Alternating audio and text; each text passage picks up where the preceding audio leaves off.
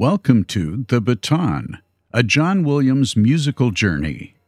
Join host Jeff Commings as he takes you through the career of the illustrious film composer John Williams, starting with his debut in 1959 through more than 100 films in 60 years. Today we feature the music from the classic film Jurassic Park, made in 1993. Now, here's your host, Jeff Commings. Okay, folks, this is it. This is the episode of The Baton I've been looking forward to since episode 1. Jurassic Park is, and always will be, the score that holds the closest place to my heart of all of John Williams' scores. As you're going to discover in this episode, the music in this film, more than the wondrous and groundbreaking special effects that brought people to the theaters in droves, is what set me on a path that led me to this podcast and this episode. But before I get to talking about Jurassic Park and its impact, I want to welcome David Kay, who is back for the second time as co-host. David's last appearance on the podcast was on the E.T. episode, and now he's back for another monumental collaboration between Steven Spielberg and John Williams. David, it's great to have you back on the show. Thank you, Jeff. It is really great to be here again. It's been such a joy listening to the podcast, and I'm really grateful to be back.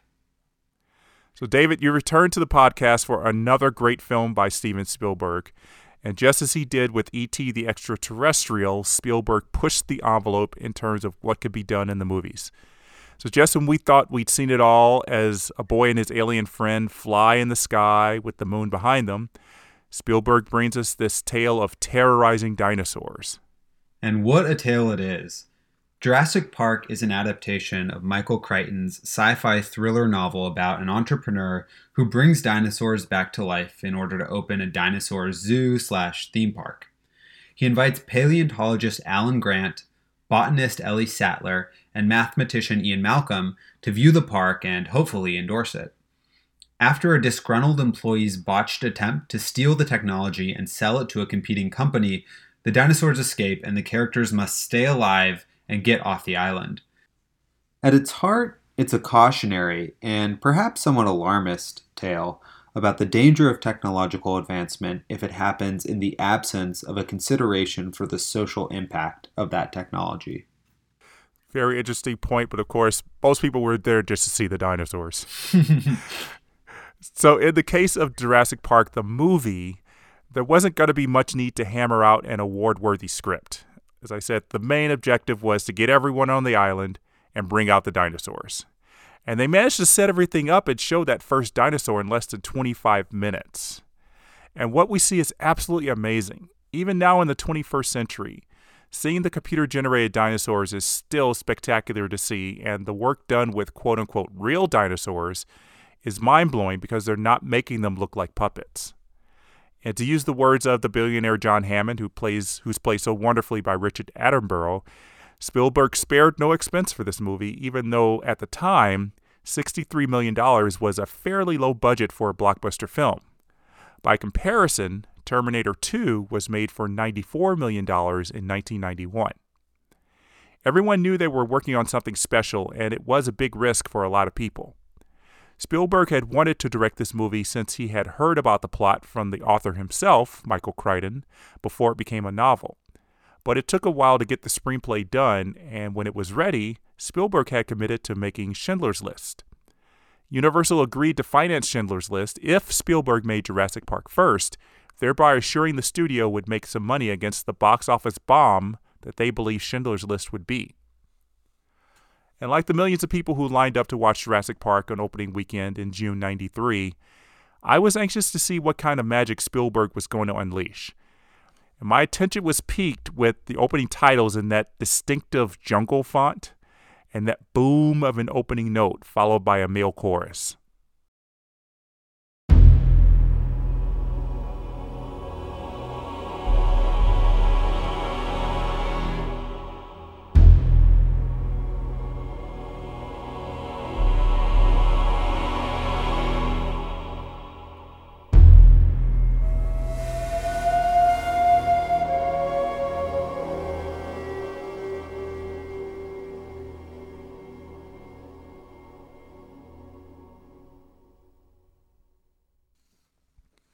And one of the listeners of this podcast, Sander Van Dieren, told me that he considers the opening timpani beats as a foreshadowing of the impact tremors the T-Rex footsteps make later in the movie.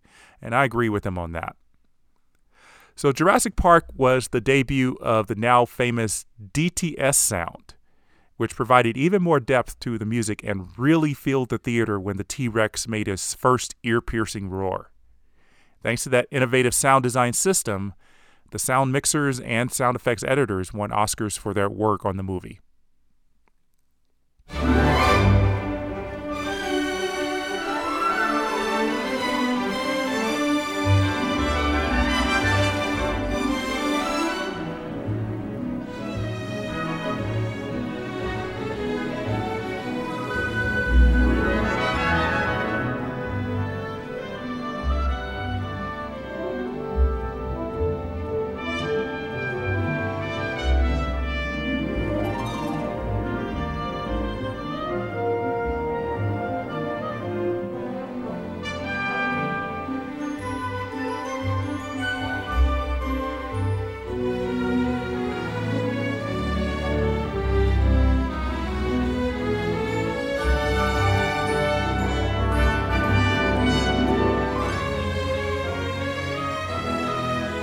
I watched the helicopter fly across the screen over the ocean, cutting to our main group of characters inside as they headed to this island under mysterious circumstances.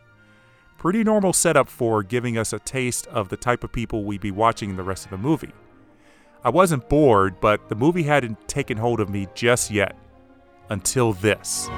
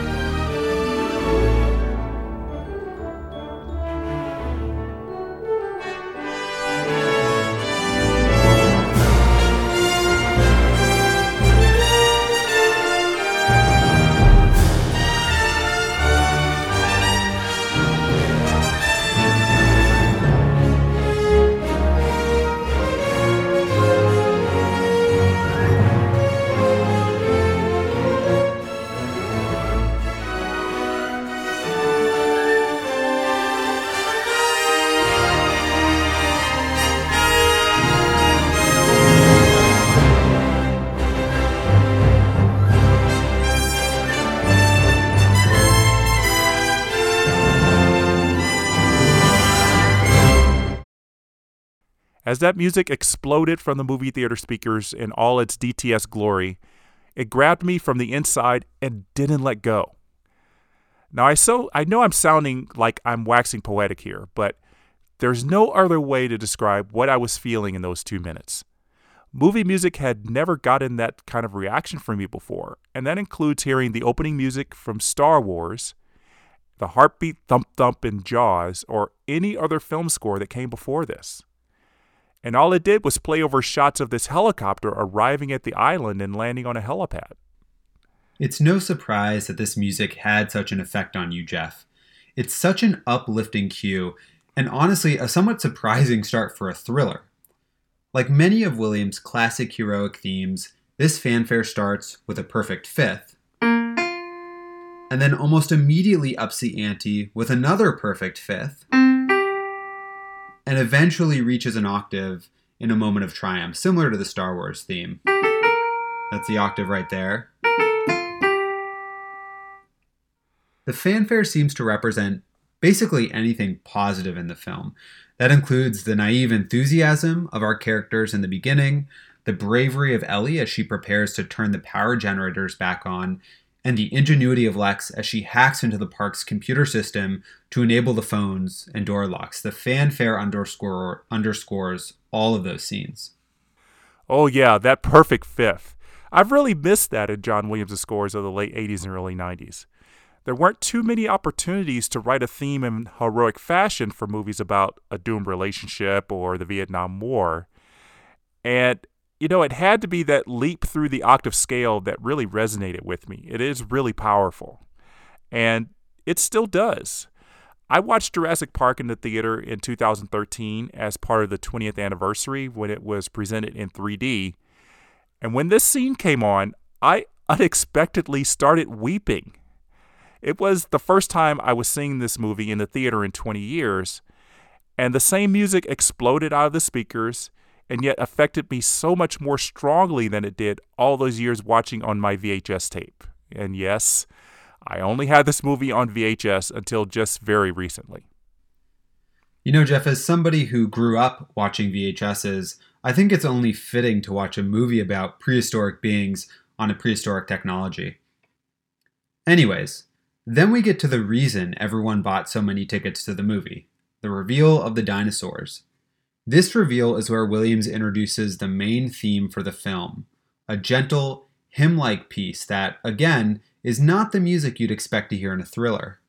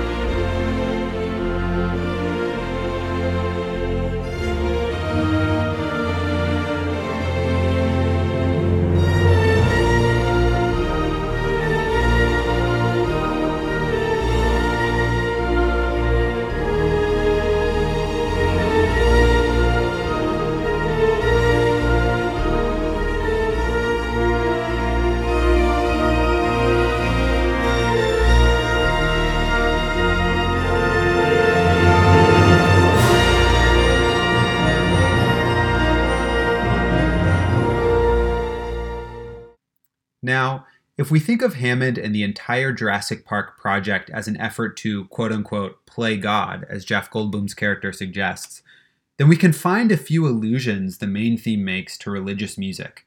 First, the theme itself relies heavily on a 4-to-1 chord progression. When this progression comes at the end of a piece of music, it is known as a plagal cadence, but often referred to as the Amen cadence, as it is frequently used to end church music. See if this sounds familiar.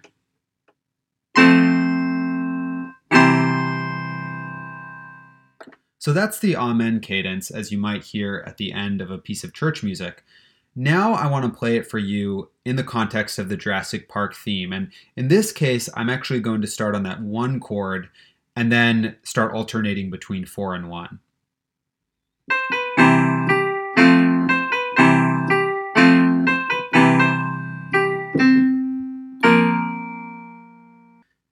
Second, you'll hear in a moment the theme includes a heavenly choir in another allusion to religious music. Note that the major reprise at the end of the score and film, the choir is absent, perhaps to suggest that our characters have learned better than to try to play God.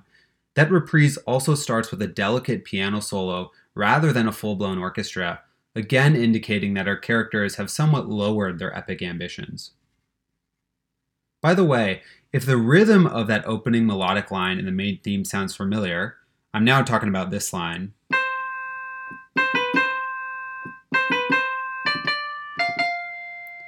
It's because Williams teased it during the fanfare presentation, so remember this ostinato during the fanfare.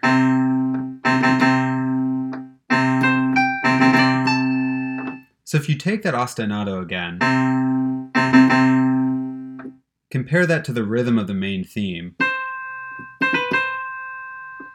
And you'll notice that they're similar. So this is Williams' way of kind of foreshadowing what's to come on the island. And the last thing I'll say about this theme is that the concert version begins with a really cold and somber horn call, which then transforms into a more lush and beautiful piece that we all know.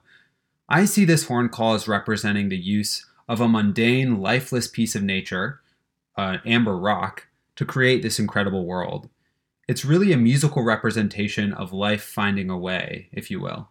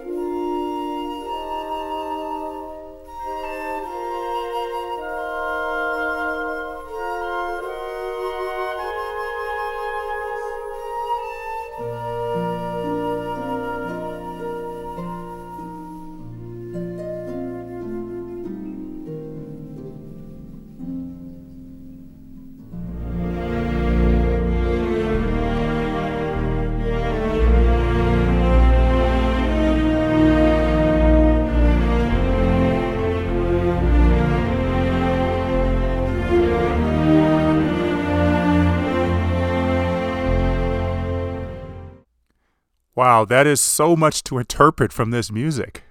Of course, that's easy to do all these years later, but I'm sure many people were trying to make these connections in 1993. So let's go back to our introduction to those dinosaurs. Williams doesn't let up as we get a view of a herd of dinosaurs by a lake, presenting another theme that seems to showcase the majesty of this accomplishment. Not only the accomplishment by John Hammond to bring dinosaurs to life, but I think also the accomplishment of Dennis Muren and his visual effects team to put real-life dinosaurs in the movies, not some cheap stop-motion ones from the movies of the 1940s. Sit back and enjoy the orchestral build-up to the reveal of even more dinosaurs, again, backed up by a choir.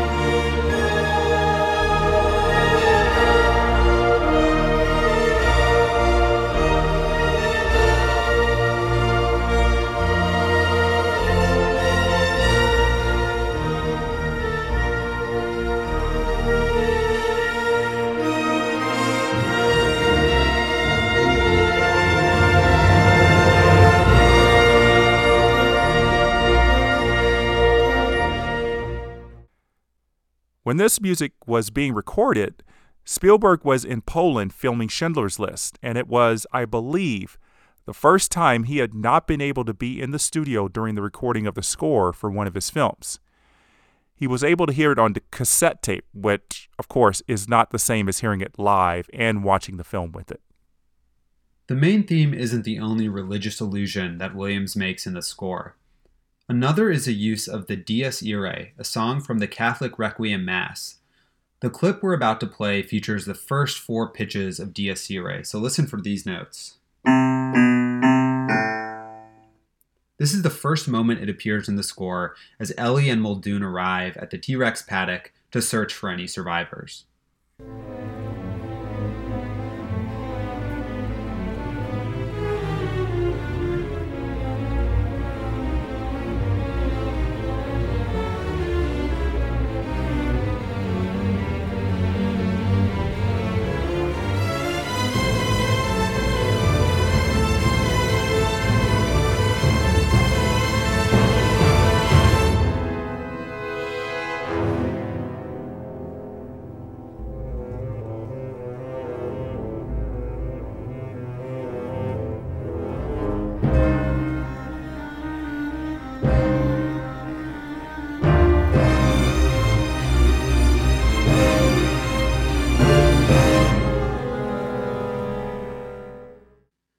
As your listeners will know, Williams had used this theme before.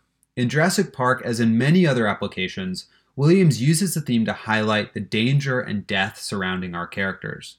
But I think there's another reason Williams chose to use it in this score, and to understand this requires a brief history of the Dies Irae. Dies Irae was originally a poem written in the 13th century that describes the Day of Judgment, when, according to Christian teachings, God is supposed to determine who goes to heaven and who is punished for eternity in hell. It was set to music in the 14th century, which is where these infamous and infinitely quoted pitches come from. And it's really the first 8 pitches of the theme which go.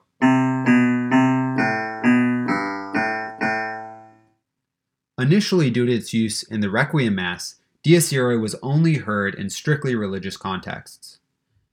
But as composers began to use it in their pieces to represent concepts that had non-religious connotations, the theme started to take on a new meaning. Indeed, when Hector Berlioz used Dies Irae in his Symphonie Fantastique piece in 1830 to underscore a witch's Sabbath, which is arguably the first modern variation of the Dies Irae, many critics panned it for making a mockery of a serious and somber topic. Today, you can hear Dies Irae in decidedly non-religious contexts, including The Nightmare Before Christmas, Star Wars, and even Home Alone a few years earlier, just to name a few. So maybe Williams' use of the Dies Irae was intended to draw a parallel between the secularization of this musical theme and the secularization of the creation of life. Remember the quote that the great Jeff Goldblum says in the movie, "God creates dinosaurs, God destroys dinosaurs. God creates man, man destroys God, man creates dinosaurs." And that's followed by the great comeback by Laura Dern. Dinosaurs eat man, woman inherits the earth. I love that line. So I had never noticed Dies Irae in Jurassic Park before, and I agree that it's very apropos for a movie in which death is all around. I guess because in Jurassic Park, as we heard, it's played at a faster tempo than it was played in previous movies like Close Encounters. It just sounded like a really cool ostinato to me for the strings and woodwinds, but now it takes on a deeper meaning. Yeah, and that Laura Dern line is definitely one of the best lines in the movie. But yeah, I agree, Jeff. Later in his career, Williams got very good at camouflaging the Dies Irae, almost to a point beyond recognition. Those 4 to 8 pitches, intentional or not, would later show up in the scores to Sleepers, Amistad, AI Artificial Intelligence, Attack of the Clones, Revenge of the Sith, and War of the Worlds. In these later films, the theme becomes much more camouflaged and difficult to notice. In Williams' earlier scores that used Dies Irae, like Star Wars or Close Encounters, the theme was much easier to pick out. Jurassic Park, in my view, stands as an interesting middle ground between Williams' past and future Dies Irae quotes. Its initial usage of the Dies Irae is relatively straightforward, like Williams' pre-Jurassic Park references to the tune. But its later usages in the score are camouflaged, deconstructed, and difficult to recognize, which are far more characteristic of his post-Jurassic Park references to the theme. Consider this variation from later in the score, which is so scattered and buried underneath the orchestra, it might not have even been intentional. So listen to the 4 trombone hits.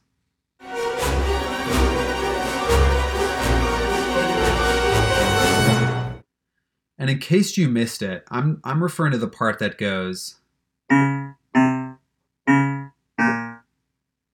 Again, it is completely scattered and buried underneath all sorts of orchestral happenings. So it's possible it wasn't even intentional, but it's there nonetheless. This is just one of the ways in which Jurassic Park represents a turning point for Williams' musical style, and we'll talk more about that later. Yeah, these are very good points, David. I can see how Williams will use these themes in the Star Wars prequels, but putting it in movies like Amistad and AI is making me excited to hear those in the scores and maybe understand the reasons behind it. So I'm excited to get to those scores later on. So one of the scenes I have always enjoyed watching in Jurassic Park is Dennis's theft of the dinosaur embryos. Of course, this is what sets the chaos to follow in motion, since he turns off the electrified fences keeping the T-Rex and velociraptors away from human interaction. So I mentioned in the JFK episode that the conspirators theme from that movie was used in Jurassic Park, and it was used in this scene. What sets it apart from what we heard in JFK is the heavier use of synthesizers for the percussion parts, one of the few cues in Jurassic Park that rely so heavily on electronic music. The horns, as they do in JFK, are here to provide that sense of danger and villainy with a descending note melody.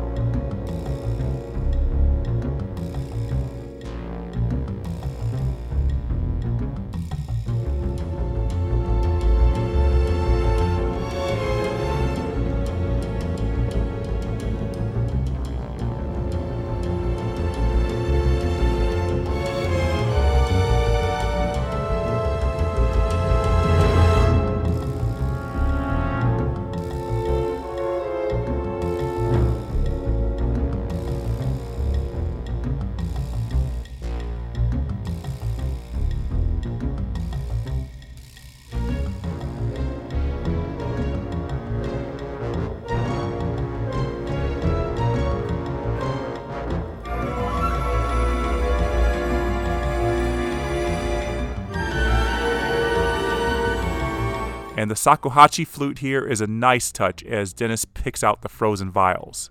Gives it a tribal, earthy feel.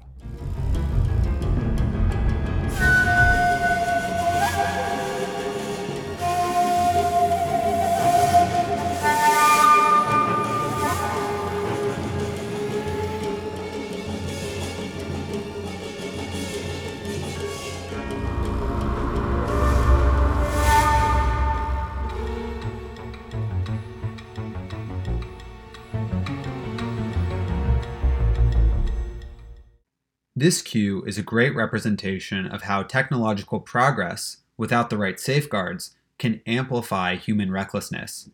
You've got synthesizers, which to me almost sound like somebody clacking away at a computer keyboard, representing technology and propelling the piece forward, and providing a motor to fuel the more human failings, which are represented by the other instruments. Williams also uses synthesized choir in key moments of the score, often using it to augment the natural choir.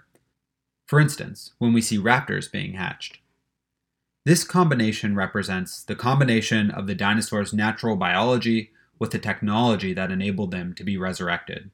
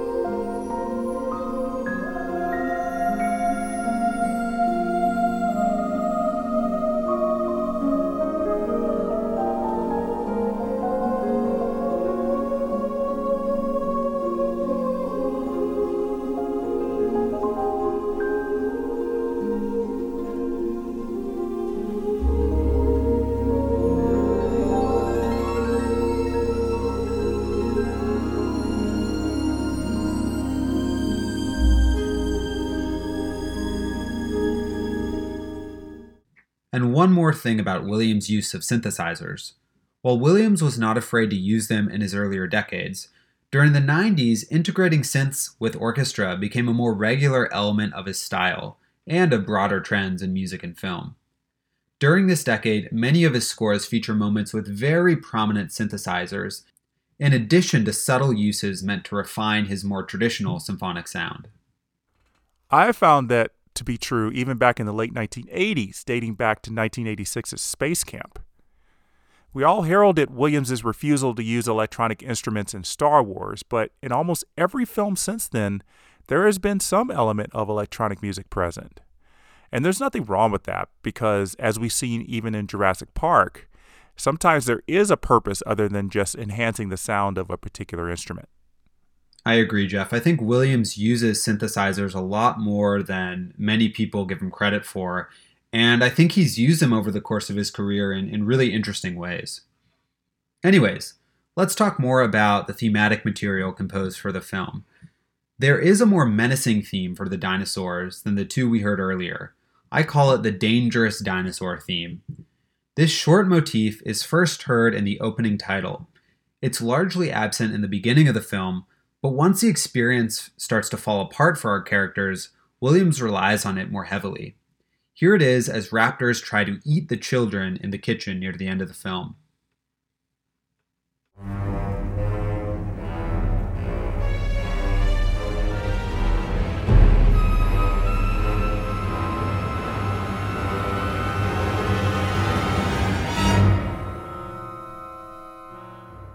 With just 4 notes, it's a very primal, simple theme. I view it in some ways as a counter to the main theme for 2 main reasons.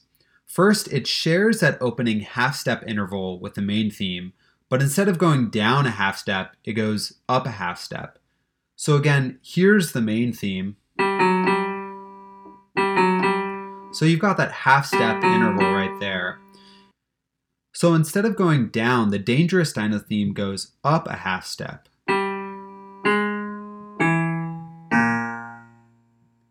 The second reason I view this as a counter of the main theme is because of that last interval. It's incredibly dissonant. And that interval is called a tritone.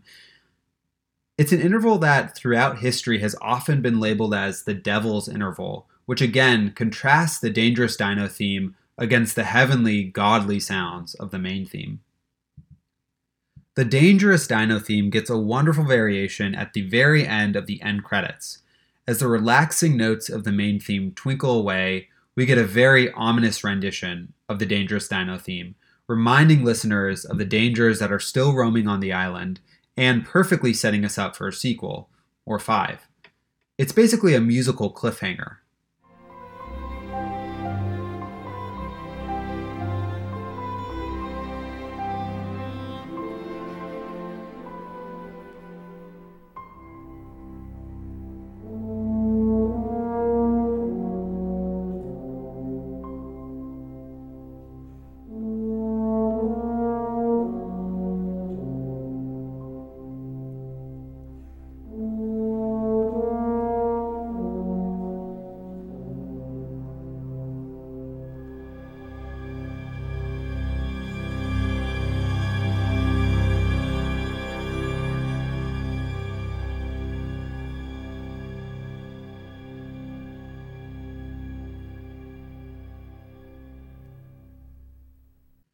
But the theme's real time to shine is during the final action sequence of the film.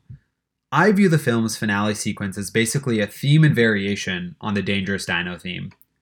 This sequence also highlights a similarity that the theme has with a motif written by Russian composer Dmitri Shostakovich to represent himself.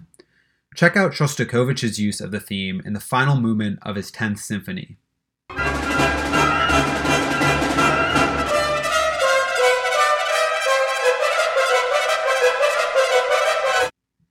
Now compare that to Williams' use of the Dangerous Dino theme in Jurassic Park.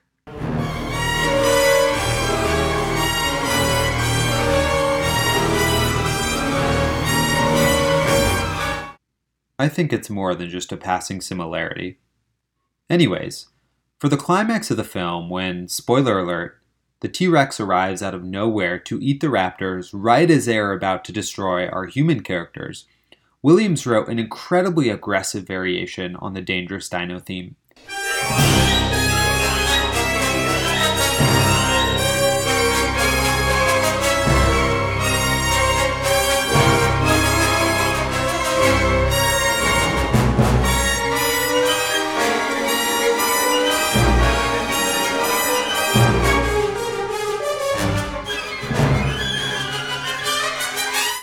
but Spielberg in the end replaced this with a tracked version of the fanfare. I personally think this was a bad decision. The use of the fanfare makes it sound like the T-Rex is the hero of the film, when in reality, she's just operating on the same instinct as the raptors who are threatening our human characters, rather than out of some desire to spare the humans. In other words, the use of the fanfare creates a sense of false heroicism at the expense of the chaos of Williams' original score, a chaos that seems, frankly, more core to Jurassic Park's message. Spielberg is sometimes criticized for being overly sentimental in his film endings, and while I don't always agree with that criticism, in this specific case, I think this musical decision is one instance where I think it's a fair point. Well, David, I'm of two minds about the music for the final T-Rex attack, but that's mostly because I'm of two minds about the ending. So during filming, Spielberg decided to change the ending from Grant using machines to trap the raptors to a scene in which the T-Rex comes out of nowhere to kill the raptors and allow the humans to escape. It's a very Hollywood ending, and I have always been manipulated emotionally to view the T-Rex as the hero, as you mentioned. And I think the original music John Williams wrote would have been better to highlight the battle between the raptors and the T-Rex because the music really is focused on them. I don't know if Spielberg consulted with Williams on the change, but it does shift the emotion of the scene greatly, as you said. Anyways, there's another minor motif associated with the dinosaurs during this sequence, and that's the pounding timpani representing the footsteps of the raptors. This music plays as we get a close-up on the raptors' feet as they chase the children around the kitchen.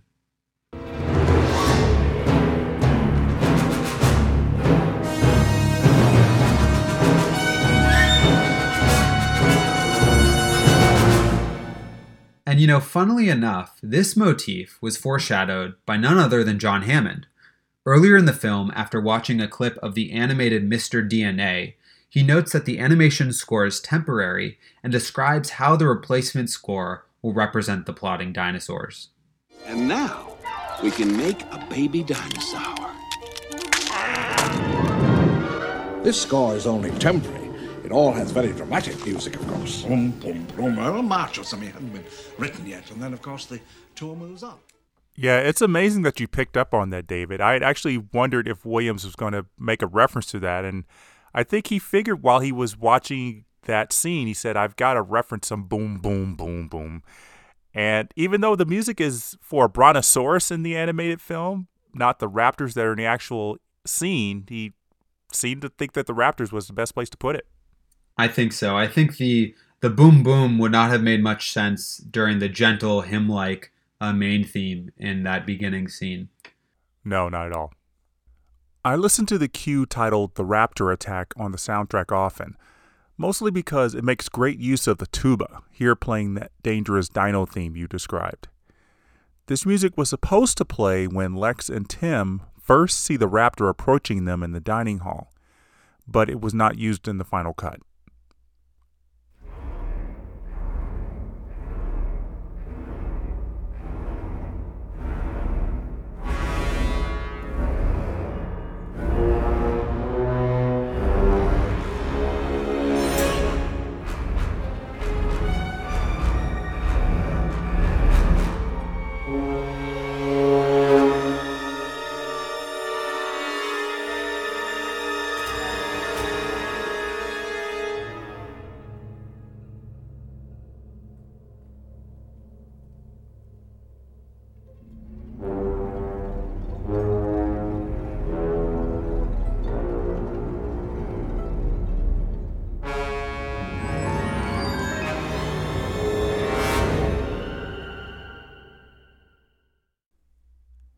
And then Ellie makes an offhanded comment about trapping one of the raptors in the shed, unless they figure out how to open doors.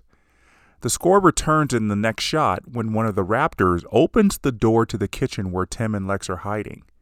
We hear a male choir here, and I think, David, to go back to your theory that the choir suggests heavenly intervention, the choir here is suggesting that the raptors have been, quote, touched by God and evolved a bit to get the upper hand for a moment. I love the tuba here, and I think it's playing another variation on that dangerous dino theme.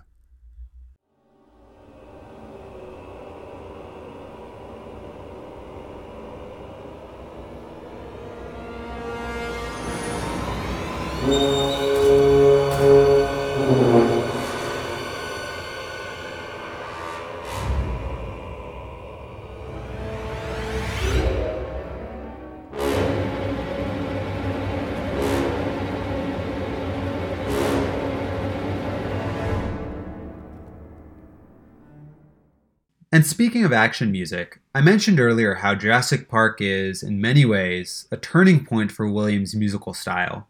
Nowhere is that more true than in the action scoring. If I had to draw a dividing line somewhere in Williams' career, and I'll acknowledge that, of course, that's a somewhat blunt and overly simplistic thing to do, but if I had to do it, I would say that Jurassic Park is the first modern Williams action score. This is for a few reasons. The action music in Jurassic Park relies a lot on existing themes, rather than creating new melodies for each sequence. Compare any action cue from Jurassic Park to, say, the Lost Boys chase from Hook just a few years earlier, or even the TIE Fighter attack from Star Wars.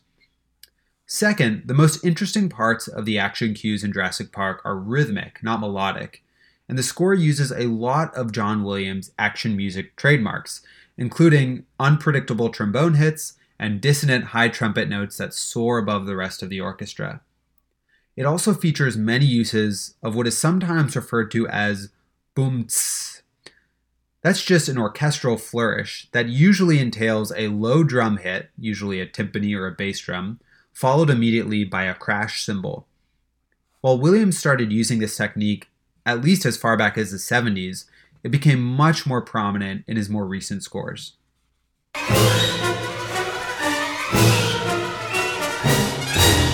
Oh, David, I love the boom. It's one of my favorite parts of one of his favorite techniques. And Star Wars was the first time he used it, and every action movie I think since has had it in some way, shape, or form. But he definitely does use it a lot more in his action movies after Jurassic Park, like Minority Report and Harry Potter.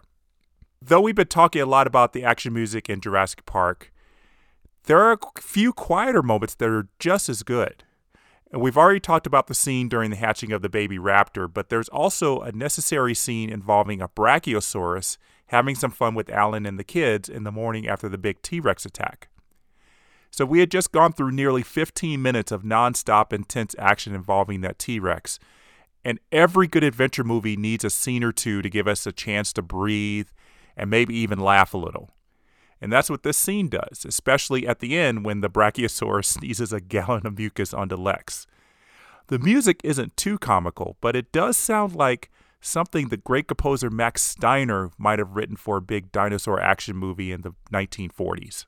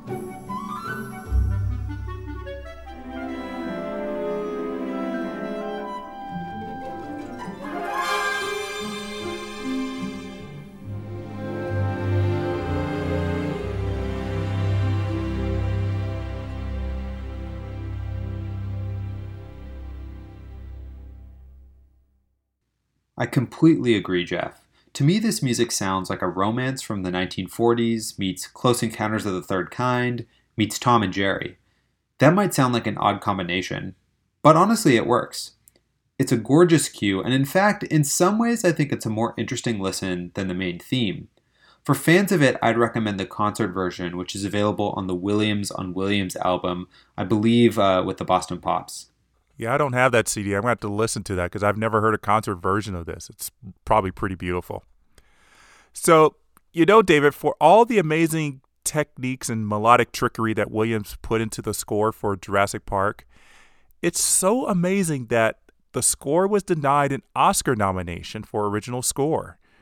If you go to the John Williams Fan Network's forums, and you'll see some rants about this Academy snub sprinkled out every time Jurassic Park is mentioned. Now, I tend to agree with this snub, though the 5 nominated scores are all pretty darn good, particularly that other Williams score that he wrote in 1993, which was Schindler's List. Yeah, Jurassic Park joins the ranks of other iconic scores like Psycho or The Good, the Bad, and the Ugly to have never even been nominated for an Oscar for music.